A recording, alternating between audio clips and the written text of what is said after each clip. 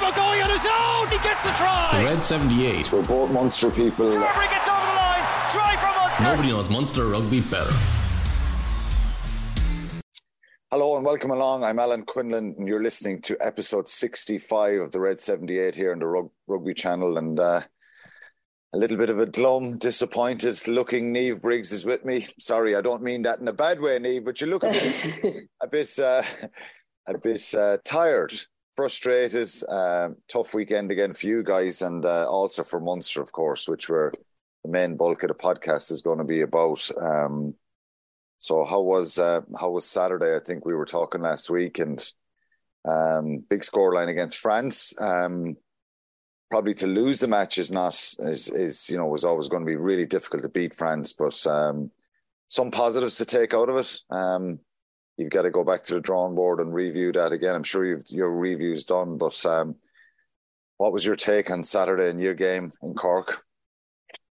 Yeah, look, in a weird way, there was actually so much better than Wales in terms of we were definitely more resilient within the group. I think we fought really hard, but ultimately, we just made too many mistakes. And when you cough up possession and miss so many tackles against a team like France, you just, you're going to get punished. You're going to get punished in international rugby at every single stage, but especially against the good sides like France's, England's, etc. So big learning curve for us. Proud of how the girls worked through it, but also we've got to get past the point of these moral victories. So incredibly frustrated, especially when I looked back on the video. We were created a lot of our own downfall at times. I think that's the most frustrating part, but definitely some green shoots compared to Wales. So a weird kind of mixed emotion after that week, but as you say, review is done now. I'm ready to go, and we have a few days off, thank God, in terms of players need to mentally and physically refresh themselves. Coaching group need to mentally refresh as well, and I think once you can do that away from the environment, it probably helps you a little bit. So I'm actually looking forward now. I kind of feel like I'm done now in terms of I'm ready to go again. I've had my couple of days where I've gone over the game and stuff, so looking forward to getting back into camp again. That's the tough part of coaching, isn't it? That's kind of a roller coaster. And what can you do better, do you think, Niamh, in your preparation now for between now and the Italian match? France are at a different level. We all know that. I think maybe the sending off wasn't. Sometimes it works for you, and sometimes psychologically it can have the opposite effect where you expect things to happen a little bit. I'm not saying the girls did that, but you thought that was a bit of an advantage for you guys. But France are an exceptional side. Let's call it a spade. Their power, their physicality, their skill levels, superb. At one stage, they turned the ball over inside their own half, and they just went. And I was standing on the sideline, and I was like, "Oh Jesus!" Like, as in the pace that they attacked at, the ability to be able to know where the space was. Their core skills are so good. Have they gotten better, Niamh? You know what I mean? We're trying to close the gap. You and your team and coaches and players are trying to close the gap. A lot of young players in there. So the gap, sometimes when the gap is at a certain level, the best teams, they get better and better and better. So you're chasing them. And we're chasing France. We're chasing England. Wales have gone up a level. Are they getting better? And is the gap getting a little bit bigger? And what way do you see that? Everybody's improving, and we're just not at the same level as those teams. I think we're still trying to implement a professional program. We're still trying to educate players on high performance, on being able to back sessions up, on being robust and resilient in terms of being able to go again. We've got to improve. We're improving, but it's just not at the rate that everybody wants, I think, or everybody expects. And but we can see from an internal side of things, when you take your emotional hat off and look at the process, you can see loads of improvements. I can see loads of improvements, especially not being a full-time employee, whereas when you're in it, it can be difficult to see it. But you definitely do see things. It's just that it's at a different level of those other countries. And do you think the girls feel that themselves? Okay, it's hard to lose these matches, and do you think they feel that kind of bit of light is there at the end of the tunnel, that they are gonna? That's where you want to go. There's no guarantees with any sporting team. And is there anything else you could do different, or what needs to change going forward? Do you need more support from the RFU? Do you need better structures? Do you need more time with the girls? Do you need more girls to be in that full-time environment? There's loads of dogs to that answer in terms of. There's about 5 questions in there, to be fair, so my apologies. I do. For number one, there was definitely a moment after the game where younger players stood in that circle, and it wasn't the Nicola and it wasn't the coaching group, and said, like, we're in this. Like, we are in this. We stood together. We were better. And with an understanding, and that's not to sound patronising, but an understanding of where we are as a group, but that we showed up this weekend. I think that was really, really important from a physical point of view and from a work rate point of view. From a what has to be done, there's loads of things in that. Look, you can't have more time together. It's not really possible from a point of view when you have players playing in the UK. You know what Regulation 9 is. You don't get released to only in certain international windows. But also we've got to make sure that our domestic game is getting stronger all the time. I think this is it. We won't bear the fruit of all this hard work that's going on in the background for another couple of years. I've been saying that since maybe 2 or 3 years ago in relation to it's going to take 5 or 6 years where we can actively compete on international level, where you're not expecting girls to be learning at international games that they're coming having learned and developed and are able to probably live at that intensity and that environment. And I think that's a really unfair thing to be asking young girls to do at the moment. But we've kind of been in a situation where we don't really have a choice. Whereas when I look at that under-18 squad that was announced yesterday, and I watched all those girls at inter-pro level, it gives me great hope that in 2 or 3 years' time, what's coming through married with what's there now, it's very exciting, and it's a product of what's happened over the last few years. Now, you and I could sit here and we can talk about whether, things that went wrong 5, 6, 7 years ago, but it frustrates me that we got to keep looking back in order to move forward. And we have to come to a point, we as a group have definitely done so, that we start looking forward as opposed to what's happened before, and we start building now as opposed to giving out of things that have gone on previously. So no, I agree with that, because look, if you keep going back, you're never going to move forward. And it's I think tough. The narrative out there is frustrating because it feels like that we're constantly looking back. Like, it's funny, we sat in the dressing room after the game, and myself and Greg were chatting, and like Greg and I have been there in the 2008s and 9s where people didn't know that we played rugby, and we were getting bet quite well, and then you got certain things happen to a group that galvanizes the group, and then people sit up and take notice, and within a few years of that, you're winning a Grand Slam. I'm not saying that's going to happen. What I'm saying is that now it's different because it's out in television and there's more people are aware, and there's social media element and everything, so it's just more in the limelight, and lots more people have a voice, and and they're entitled to it. Some of those 100%. Voices on social media are very negative, they're critical, they're unfair, and some of it is positive and along the lines of what you're saying, but look, it is what it is. At the moment, you're in a very high I suppose pressurized, competitive tournament, and it's about building, and that's the reality. And as I said, I do think, looking back and blaming the RFU for this, that, or the other, or structural stuff that went on, is not going to make a huge difference at this stage. But the girls need more support. They need more structures. We need more players playing the game, and we certainly need.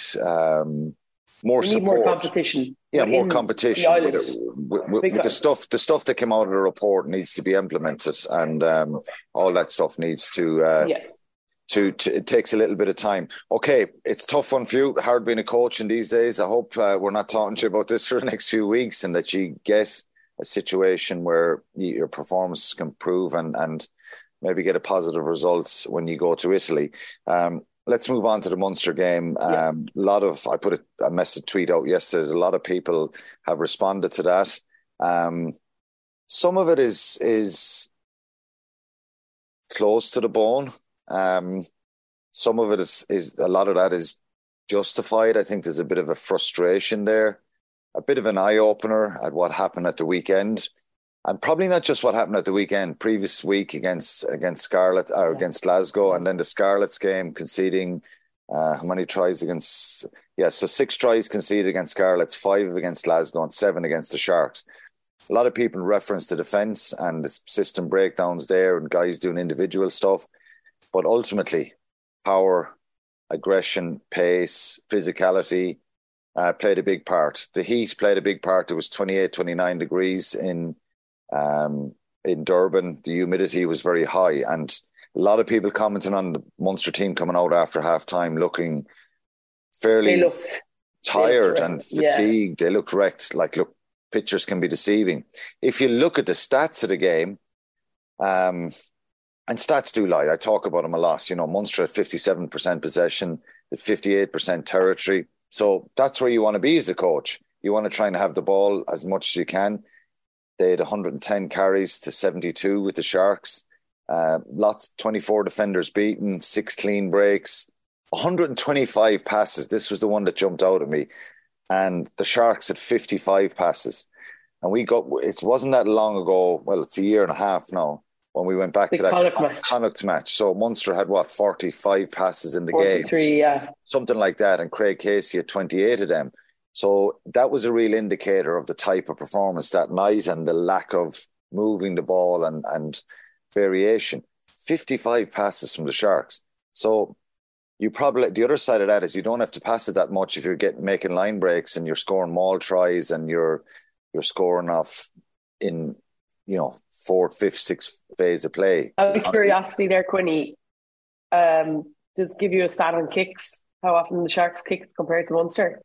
Well, Sharks kicked 22 times and Munster kicked it 16 times. Yeah, there's a big thing rolling around about teams that kick more on a greater percentage often win the game. I think Leicester worked off that last year. Yeah. So it's the type of kicks and getting the ball back and contestables and all that and territorial stuff, turning the opposition, then having a really strong set piece that you can go after the opposition line out, all that stuff. So that's very, very multi-layered. But with Munster kicking the ball 16 times, you would think, I don't know, when you look back at it, should they have kicked a bit more? Possibly. You're trying to come up against a very strong physical 1st, 2nd, 3rd, 4th phase defensive setup. You're not fatiguing that defensive line. So there was a lot to that. Let's get on to we can go back to some of the stats, but look, it was a very, very disappointing result for Munster, to say the least. It was always going to be a tough challenge. Yeah. I think some people got lulled into the fact that the Sharks were really poor in Scarlets the week before. But when you put their team on paper, it's half the Springbok team, scary. More than half. Yeah. Funny, after our game and then obviously the Munster game, I sat in my house reviewing our game and started to think genuinely, how do you cope with power? Because we were overpowered big time against France, and therefore when you're overpowered you end up missing a huge amount of tackles, and I just felt like Munster were the exact same. I got to see the first half before I left to go to Munster Park, and my overriding thought getting onto the bus was Munster are going to do really well not to get a big score put up against them, even though it was only 17-14, but I felt they had exerted so much energy in trying to retain the ball at the breakdown, in trying to physically get over the gain line at times, that they were going to run on fumes. And unfortunately, that was the case. Yeah, it's really difficult. I think we'll go into that a little bit more in a few minutes. But I think speed of movement is one thing. So in other words, if you carry the ball, you have to have 2 guys really quickly. So technique can sometimes be the dominant factor at breakdowns. So in other words, if you're kind of half isolated or a little bit high and your technique is poor, well, a big physical guy can drive you back and counter ruck. If your technique is really good and your speed of movement to get to the ball carrier, support play, and that ruck is quick, well, that's a really positive start. The next ruck quick. And then those bigger guys, they're running over and back. They can't really get that big, massive hit that they want on you. They can't get that slow ruck that they can pile into. That makes a difference for sure. How do you stop a maul of that physicality and that size? Well, again, it's speed of your actions when that liner comes down to try and disjoint it somewhere and break it up before it gets set. Because when that big maul gets set, so hard then you're on a strength scenario and size scenario, and it's so hard for one or two guys, or if you're a little bit disjointed. So to stop them all, you've got to stop it early, is what I'm trying to say. Scrums are more of a they're obviously technique as well, but you want to get the ball in and out of your own scrum as quickly as you can. So one of the common denominators and positives there that you need to do against bigger sides is speed of movement and technique. Obviously, if you're playing in a wet kind of miserable day that you can't get some width in your game, it's harder. You got to kick more then, and then your kick chase has to be superb. So they're just some examples that I would say, and I think, but sometimes it's just really difficult to stop that physicality. It's really difficult. Let's move on to the tweets and see what the fans think and what their reaction was. Yeah, so Cian McGivney said Munster will need to regroup and leave any recriminations until the season is ended. Right, let's just talk on that for a sec. I agree with that. I think if we focus on all what went wrong, we will have more of a review. They've got to pick themselves up quickly here. They've 2 games left and they're like 2 cup finals from. So I agree with that one. Yeah, 2 huge games to the end of the season. Poor defence in the last few weeks has undone the good work in the last 3 or 4 months. Here's hoping 2 solid showings in South Africa can help seal Euro qualification. Dave Parks thought the breakdown was a free-for-all and Munster never got up to speed with how Barnes was reffing it. They looked exhausted in the second half. Nash was brilliant. Let's hope Munster take full advantage of the Stormers travelling to Exeter for the quarter-final before we play them. Liam Sheehan, the defence for the last 3 games has been shocking. Not sure if it's structural or individual failure. Munster were destroyed at the breakdown. On a positive note, Crowley looked good even with slow ball. Nash was pure class. John Tewig said, not sure we can fix the defensive issues in time. The number of points conceded in the last 3 matches is troubling. I think we need to beat the Sharks, but another thumping at the Stormers will have destroyed the players' confidence for the following week's game. And then Tom Lonergan said, playing at 20 degrees Celsius midday sunshine was a major factor. Players were blowing coming out for the second half. They didn't prepare for the heat. We're not given a fighting chance. They could have been in South Africa on the Monday and got 4 days of climatization training in, but no. So here's the thing. You either have to go, I don't know if you've ever did this when you were playing, but you either had to go early. I think it's 10 days early. But they're not at altitude in Durban, so it doesn't have the same factor. But actually true. Sorry, I forgot about that. Take out the altitude out. You still the heat. You need to acclimatise to that kind of heat and stuff. You go early with the altitude. Or late. That was it. Or sorry, late. I forgot that they were. Or you go late on the Friday. So there's loads of examples. When I played on tour in South Africa, we went up to Bloemfontein on the Friday morning to play a test on Saturday. We based ourselves in Cape Town, and that has happened with lots of international teams. So you either go early or go late with the altitude. But the heat is a big factor, so you need to acclimatise to those conditions that was my fault there. Sorry, look, it's hard to say they should have went out on a Monday. What's an extra day? One of the days was cloudy anyway when they got there. It's the heat that they had to come up against. Humidity more than anything. And the humidity, Stormers and Sharks have away trips in Europe while we're off this weekend. Should give us more time to recover. 6:15 start is cooler. Score 5 tries again in each of the remaining games. So give us try bonus points and losing bonus points. We need to stay in the playoffs. Norman King, that 20 minutes after the break was just a disaster for the first half. Like the first half last week, front row badly in need of a rejig next year shows how badly we're missing Byrne too. Martin Bromwell, defence in the last 3 weeks has been poor. We can't let it define the season. They know what's required of them to ensure Champions Cup for next season. They have a chance to right the wrong of last week, which they are capable of. There's bound to be ups and downs along the way. There's lots talking about the front row, Alan, right? So JJ Casey speaks about leaving Cronin and John Ryan go is just awful. The pack were beaten up with some positives, especially Nash and Crowley, and with Thomas Ahern and Dogwood to come back too. Brian Curtis, I find it very frustrating that we refuse to tackle the front row issue. I find it even more frustrating listening to those that think Ryan or Cronin would make a difference. We need nothing short of top international standard front row, and we need to free up the budget to get them. Just on the front row. Keenan Knox and Roman Salanoa they're not first timers. They're around for a couple of seasons for sure. Keenan Knox is there longer than Roman. I think they're good players who haven't been exposed to top level games on a regular basis. I still think they're still learning. Even some people might say, well, they're not young fellas anymore. They're relatively young as regards experience of playing at the top level and playing at the coalface against other international props. I do think more reinforcements are needed in the front row. James Cronin and John Ryan, a lot of people mentioned that online, not to us in the podcast as well. I'm reading it elsewhere. James Cronin is flying with Leicester, and John Ryan obviously has done really well and shown his quality before he left. He's with the Chiefs as well and doing quite well there. They're homegrown guys. Budget-wise, though, at one stage, I think you had Dave Kilcoyne, Jeremy Lockman,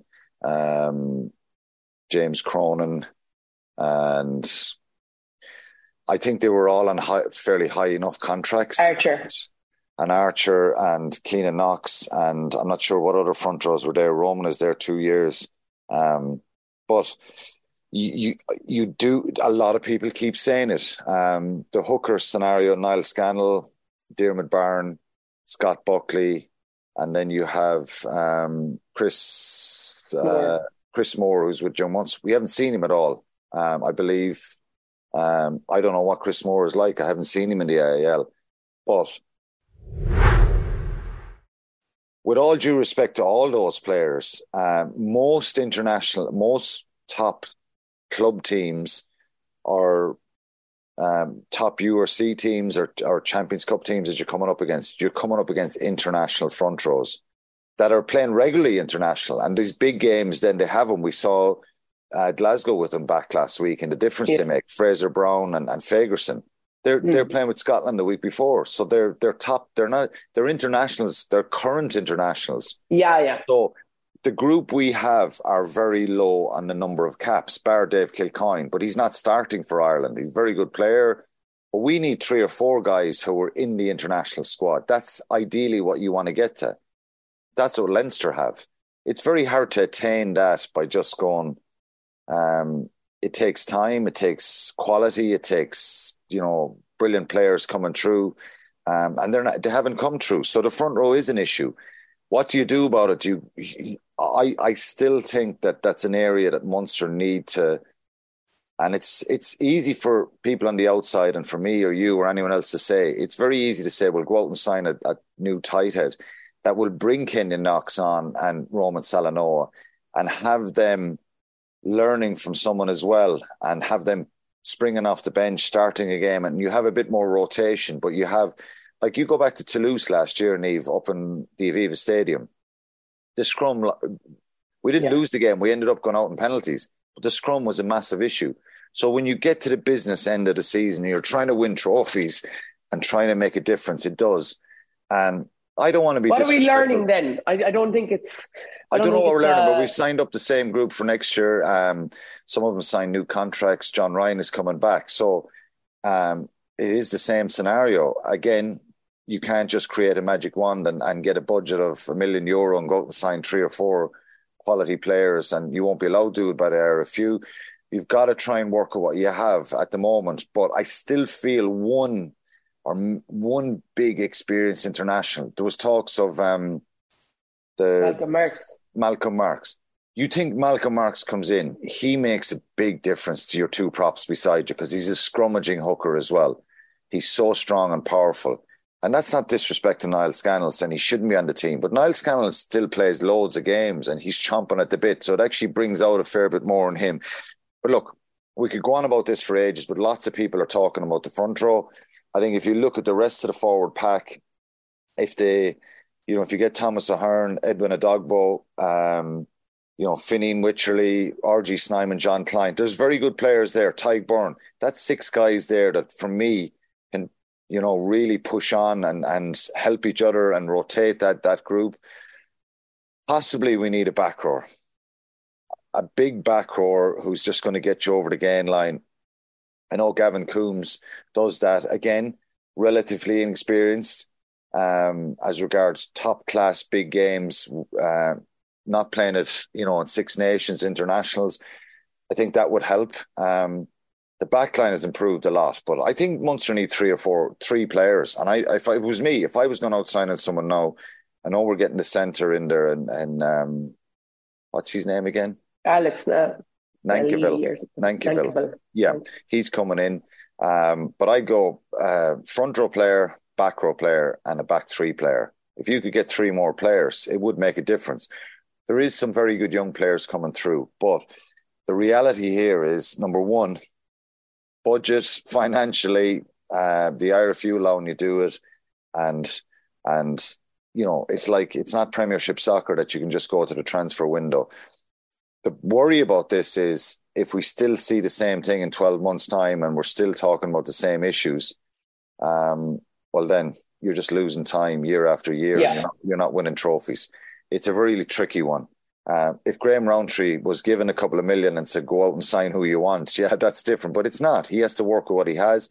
But I still think you can force the situation and try and go, well, look, our situation doesn't change here unless we bring in, and it's about experience and quality. It isn't about getting more numbers.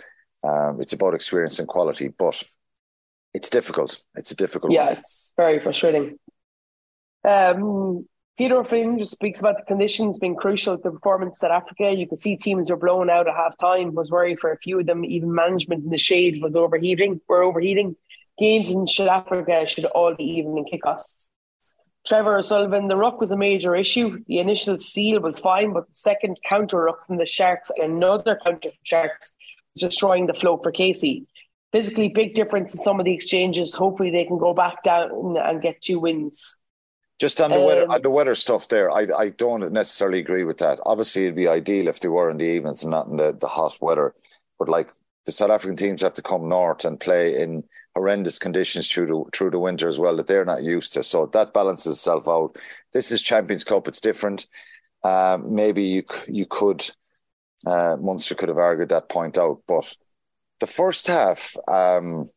Yeah, there was some good stuff. We'll talk about the positives and negatives. We got to move on. Have you a couple of more? Yeah. Or no, move on. They're all pretty much talking about the breakdown and Munster's losing that kind of battle.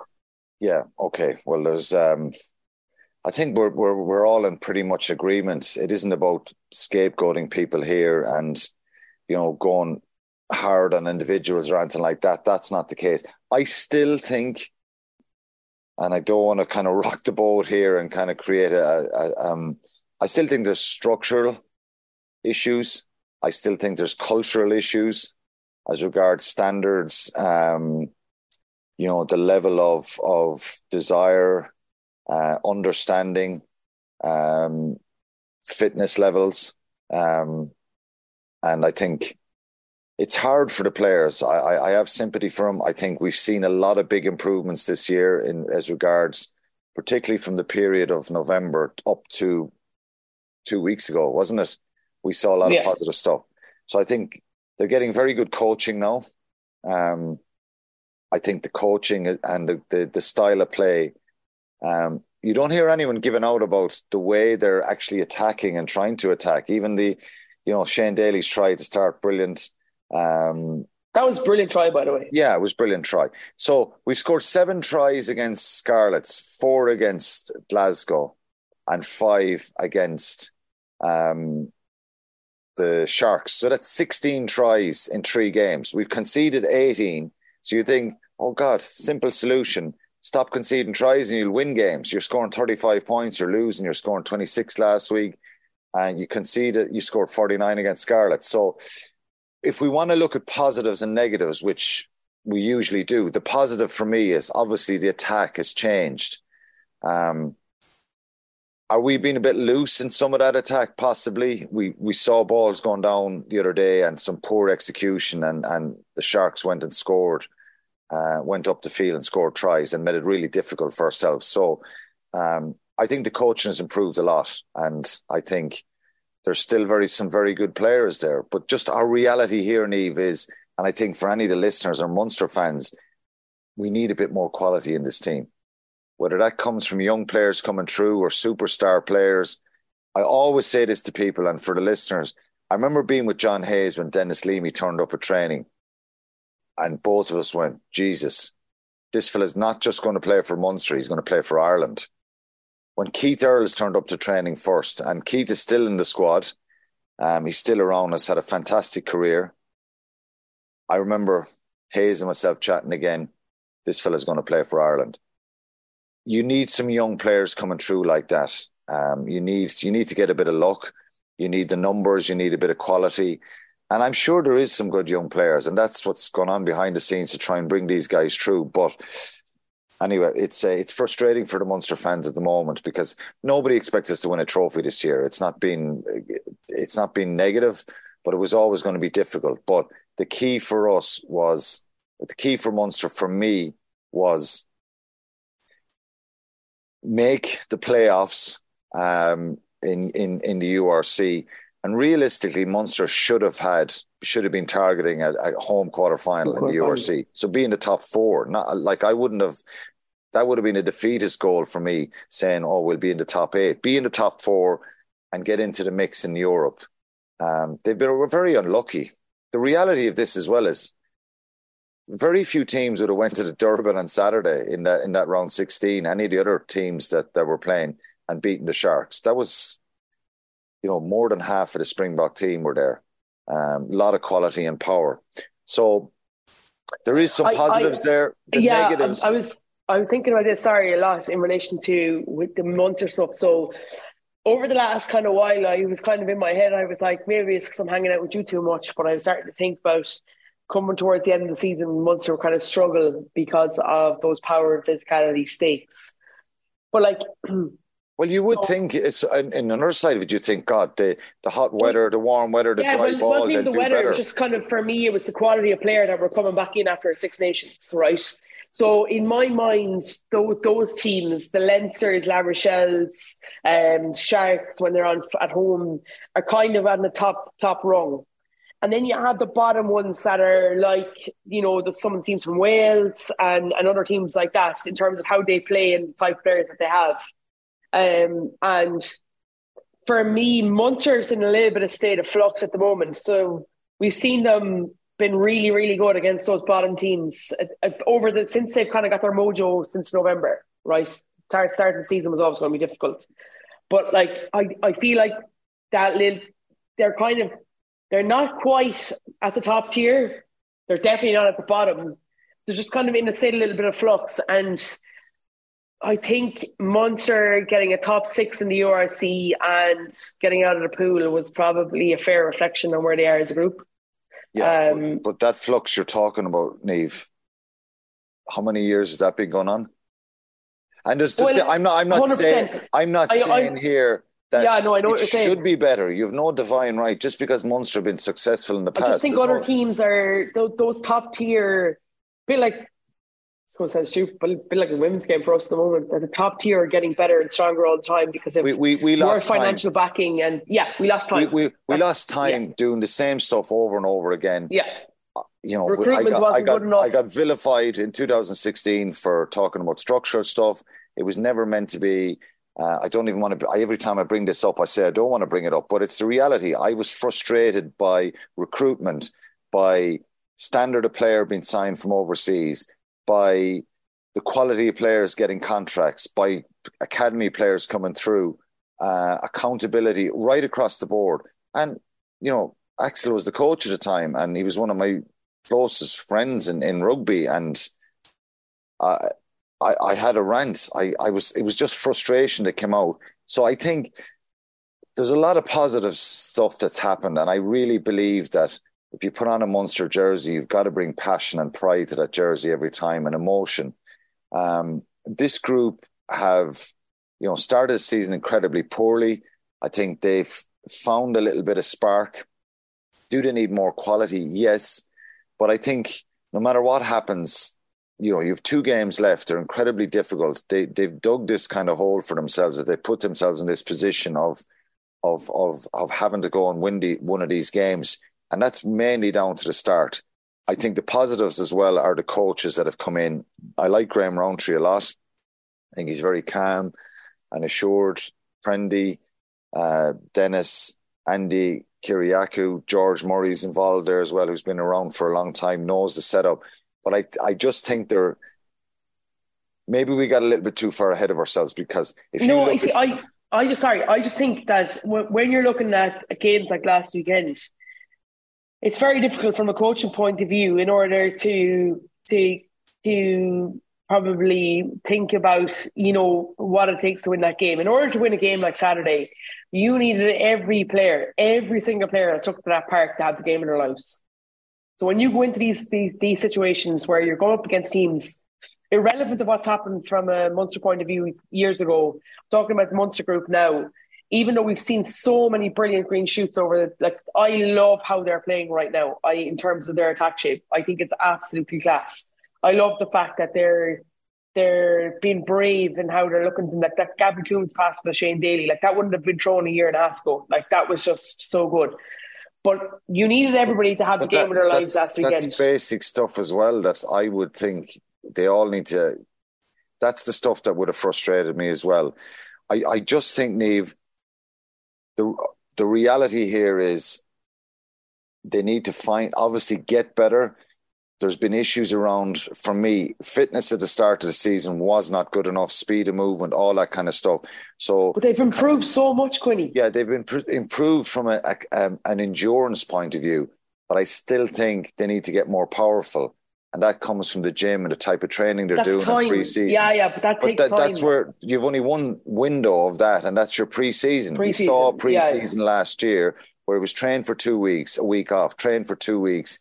Peter O'Mahony's wedding, everyone's off for a week. Then you a week and a half later, you've 5.5, 4 and 5 weeks for pre-season with 2 week offs. I never had a week off in a pre-season in all the times I did pre-season. Horrendous time for professional players. But anyway, let's park that. We'll move on. Any positives? The positives for me, just quickly, because we're running out of time. Positives for me is the performance in the first half. I think the heat did play a factor, and there is loads of mitigation for that group that went out there. There's no player went on the field on Saturday to go, well, I'm not going to try my hardest here. And I do agree with you. To win that game on Saturday, you need guys with a rating of 8 and 9 out of 10. Everyone across the board. I still think that there's players making poor decisions defensively, and they're really hurting the team. They're shooting out of the line individually. They're getting their timing wrong. When, like I said at the start, when you're up against a powerful side, you need unity in defence. Connections, so in other words, yeah. You're making the tackle, Niamh. I'm your support on the outside or inside. I'm helping you now. If that player steps you, I'm on the inside to make the tackle. Yeah. There's guys doing a lot of individual stuff, and I'm sure it's frustrating. Lots of hips turning in. I think that was the most frustrating part. Yeah. It's not been squared. So look, the positive. We just got to talk about Cavan Ash's performance. The positives were the try scored, the effort level in the first half. I think fatigue, conditions and power played a big part in the second half, and the breakdown was a big issue. So I think technically they were poor at the breakdown, and they kind of didn't stay on the task in hand. They were too high. They were getting counter-rucked a lot, and guys being in. So it comes from some of that fatigue as well. But look, we've got to bin it. They've 2 weeks left. Let's move on to the star of the week very, very quickly. You said his name there, it has to be Calvin Nash. I think he's one of the most improved players in this group. I think his rugby intelligence has improved. I think that's obviously helped by the fact that, Prendy has got time with him. He's taken him and the but other it's also backs. Consistently playing week in, week out. Yeah, but his decision making is superb compared to. Yeah, but you only get that from learning on that stage. My biggest fear is that when I looked at that performance the other day, I thought to myself, Jesus, Calvin could be aboard for that World Cup squad. I just think he's exceptionally quick and, he's strong on the ball as well. When he carries into contact, we don't often lose it. But Munster are finished in a couple of weeks' time. That just allows others from the likes of Leinster's to be ahead of him, like the Jordan Larmour and stuff like that. They're more in the eye at higher level games. But I just think he's at whatever happens in terms of that World Cup squad, I think he needs to sit back after the season and go, okay, that's my base level now for next season. I want to go and I want to go and I want to go. And then, hopefully international honours will follow. So I just thought he's had such a good season. Yeah, he had a really good game. I think it's hard to pick out too many. Jack Crowley had moments that he looks quality. I think it's tough on Joey Carberry. He's in a kind of a position now of, not getting selected there on Saturday. It's a tough one for him. I still believe in Joey Carberry. I think there's a lot of quality there in him. But across the board, as you said, too many players just didn't have that 8 or 9 out of 10 performance. And the Sharks were very, very good. So it's a pity they're out of Europe. I said to you last week, I would have preferred if it was a league game this last weekend. They've no game this week. It gives them a chance to recuperate a little bit. And then they travel next week to play the Stormers and then the Sharks. So we'll finish on kind of a positive note, even though we're kind of bouncing from positives to negatives there. There is issues. This team needs to get better. Munster as an organisation still needs to improve and get better at certain things. Strength and conditioning for me is going to be an absolute key this summer. Yeah, fitness levels, getting more power and getting the younger players to really find their pain threshold as regards fitness, conditioning, and getting that stuff in the tank for the season. The start last year, and it's there for everybody to see. Lost to Cardiff round 1, lost to Cardiff round 2. 21-5 against Ebury in round 3. There's a point left behind you there, a bonus point. Yeah. You know what I mean? That 1 point could make all the difference. Beaten 20 points 11, deservedly so by a very good Connacht side that night in Galway. Responded with a performance against the Bulls and got a bonus point win. But then you had Leinster away, which was, it's your back is against the wall. They're so strong, beaten 27-13 by Leinster. And then the loss to Ulster in Thomond Park, 15-14. They atoned for that by getting the win in January, I think. But that's again another game. So there's at least 2 or 3 games there, I think, that should have been wins for Munster. And I actually think pre-season didn't help that, because really it was from the 10th of November onwards, that South African game, that we started to see that speed of movement, that attack structure getting better, that fitness level, that work rate from players in attack. So there's been a very good run. Last 2 weeks have been poor, but can they pick themselves up just finally for the trip to Stormers? Or are we hoping the Stormers beat Exeter and that they're kind of going at 2 fronts and that they're in Europe? Unfortunately, they're not secure that second place yet. They're 2 points they're not behind secure. Ulster. And Ulster have 2 home games, so I think Ulster will win them. So they do play, is it Benetton in the last game, Stormers? So they're not going to put out a second string against Munster. I don't think they will. Team. But if they win in Europe, no matter whether you want to or not, there's a bit of rotation that's going to have to happen. But I think Munster can't focus on that. Maybe they're better off play a full set Stormers side and just go for it. It's going to be really difficult. Stormers have been brilliant this season, really consistent. The Sharks have been up and down a bit. But there is a danger here, and we can't get away from it, that Munster miss out in Europe next year. If they finish 8th, right, they're in the playoffs. But Wales will jump. A Welsh team will jump them. Is that what it is? Yeah. Yeah, and if you finish 8th, a Welsh team, Cardiff, looks like Cardiff. They've got to get into Europe. because of their pool. They'd be top of their pool, so you could miss out in Europe. It's a tricky couple of weeks. They've got to dust themselves down. I still think there's a good squad there. There's good players there that, obviously you would like to get a bit of recruitment in there and improve. Graham Roundtree's hands are tied a little bit, but maybe they can figure out a way of getting someone in. John Ryan coming back will help as well. And I still think some of those front rows will get better. And I'm really enthusiastic about Ruan Quinn, Brian Gleeson, maybe getting them into the group and bringing a different kind of energy as well. So it's not all doom and gloom, but it's a reality check for all of us that we've had a very good run from November up to this point. Let's hope it doesn't peter out now and that we're not finished our podcast in 2 weeks either as well. That's the hope. Yeah. But yeah, look, I agree with you. I think they've got to park this very quickly now and review and start to preview what Stormers are. Hope the travel that will not impact them going back over there. But I do think that I watched Stormers last weekend. They've got a huge amount of threats. I don't think they're as physical. This could eat my words a couple of weeks' time, but I don't think they're as physical as the Sharks. I think they play with a quicker tempo, and that might suit Munster, I think. But yeah, I just think that I'd imagine there'll be a huge defensive focus over the next couple of weeks, knowing and backing that, that if they have that work done and banked, that the attack will look after itself. Because I feel like that they're kind of on the same page now in relation to that. Obviously, you want to be fixing things and getting better all the time.